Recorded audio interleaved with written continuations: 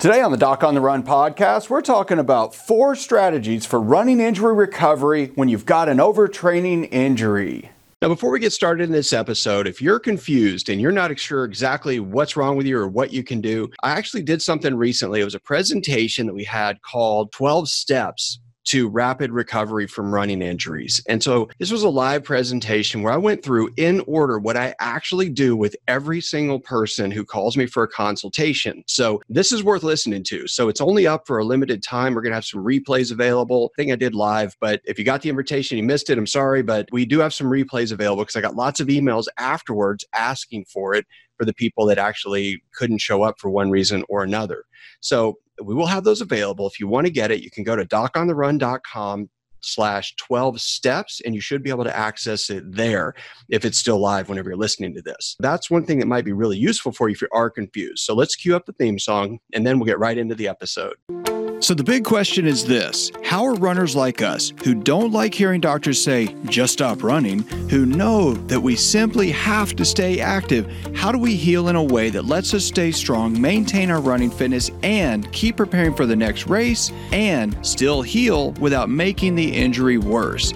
Well, that is the question, and this podcast will give you the answers. My name is Dr. Christopher Segler, and welcome to the Doc on the Run podcast. All right, now no matter what kind of injury you got, whether it was a stress fracture, peroneal tendonitis, Achilles tendonitis, plantar fasciitis, or whatever, if you got an overtraining injury, you need to really think about the strategy that you're using right now. I'm not talking about what you've been using, I'm talking about what you're really doing right now, because that is the only thing you can change. Now, all day long, I talk to injured runners and I help them figure out what they could be doing differently so they could get back to running as quickly as possible. And most of what they're doing is wrong based on what they learned in training. So I'm betting that if you really listen to this and you think about the strategies that you might really be using right now, and then you think about what you know about training, you might be doing some stuff that you wouldn't do if you were just in training instead of trying to recover from an overtraining injury. The first thing you have to realize is that you've got 4 different things that you can do as approaches when you get injured. The first one is ignore the injury. Now, this is what we mostly do as runners when we first get injured, and that's not a criticism, it's just reality. You know, you're out running, you're training, you're ramping up for an event like a marathon or an Ironman triathlon or something, and then what happens is you start noticing some weird ache and pain in your foot. Well, you notice it a little bit, but after your run, it doesn't really bother you. The next day, maybe it bothers you, but it's not killing you. You go for a bike ride, it feels okay, and then you keep training, maybe a little bit slower, maybe a little bit easier, but the injury starts to kind of become more frequent, a little more pronounced, and then you, after a period of ignoring it, you start to realize you need help. Maybe that's why you're watching this video. Maybe that's why you went to see a doctor. Maybe that's why you asked one of your running buddies about it. But whatever the case is, if you ignore it, you're not going to make it better. But that's what most runners do initially. Now, if you're doing that right now, you need to stop and pay attention and figure out what it really is and figure out how to maintain your fitness so you don't obliterate all your running fitness slowly over time as you ignore that injury. A second strategy is to stop hurting the injury. Now, this is when you get an injury and you post something on Facebook and all of the people in the forum say, well, just take 3 days off. Just stop hurting it. Just don't do anything right now, or you just skip one of the runs on your calendar. And that's a reasonable strategy, and sometimes by just if you just stop hurting the injury for a couple of days, it'll actually start to resolve.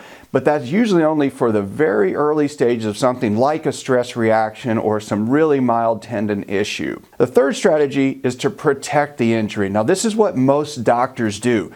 You go see the doctor, they poke around on your foot, they take an x-ray, they say, well, I don't see a stress fracture, but I think you have a stress fracture. There's no crack on your x-ray, but why don't you come back in a month and we'll take another x-ray and see if you have a stress fracture. But in the meantime, don't do anything.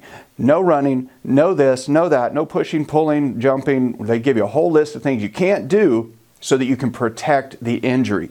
Maybe they even give you a fracture walking boot to protect the injury. And you have the injury protected, going to be a lot less likely to actually make it worse because you're going to stress that tissue a whole lot less. But that's just one strategy. The athletes who call me, who actually show up for the Runner Aid Station, who actually have done the stuff in one of the self-diagnosis and self-treatment courses, the people who actually call me for consultations, they are people that do something different in general. And the thing they do different is that instead of picking one of those 3 strategies, they pick what is the most effective strategy, and that is strengthen everything else. And when you have the injury is going to heal. You can sit still, you can wait for it to heal, or you can do some stuff to speed up that process. We know that if you have good nutrition, good sleep, good hydration, if you're actually protecting it, if you're offloading it, you're removing the stress and strain from that piece of injured tissue, you will heal faster because you're doing everything you can to feed the healing process the same way you would feed your body for tissue repair after your hard workouts when you're training. But you need to strengthen everything. So if instead of just sitting still and letting your running fitness just wither away, you're actually training to maintain your running fitness in a way that you know you can do safely, that is not going to stress and strain that piece of injured tissue and make it worse, you're still doing all the other strategies except for ignoring it. You're basically really protecting it. You're really not hurting the injury anymore. And you're trying to let that bone or that tendon or that ligament or whatever strengthen itself and repair itself as you feed that process and simultaneously strengthen everything else around it that will support and protect that injured part. That is the most effective strategy for sure. So if you want to learn more about that, you need to go to check out the 12 steps. You can go to DocOnTheRun/12 steps. It's just a deep dive where I walk you through all of this stuff that I do with injured runners when they have an injury and they're trying to figure out, well, what do I do? First, second, third, what do I do next? What do I do next? What do I do to get back to running as quickly as possible? Well, the process I would use with you on a consultation call is in the 12 steps presentation. I'll show you exactly what I do. But you got to realize that the majority of runners are really choosing one of these strategies. Either you were told by one of your friends, you were told by some doctor, or you've just on your own decided that you're either going to ignore it or you're going to kind of stop doing some stuff or you're going to protect it. But instead of that, that's not what you would do in training. You wouldn't just go out and avoid things in training. You would look for things to do in training. So you need to do that now. So try to find the things that can strengthen and protect you all at the same time and do everything that you know how to do in training and apply that to recovery right now, and you'll get back to running as quickly as possible. So go to DocOnTheRun.com/12 steps and I'll see you in the training there.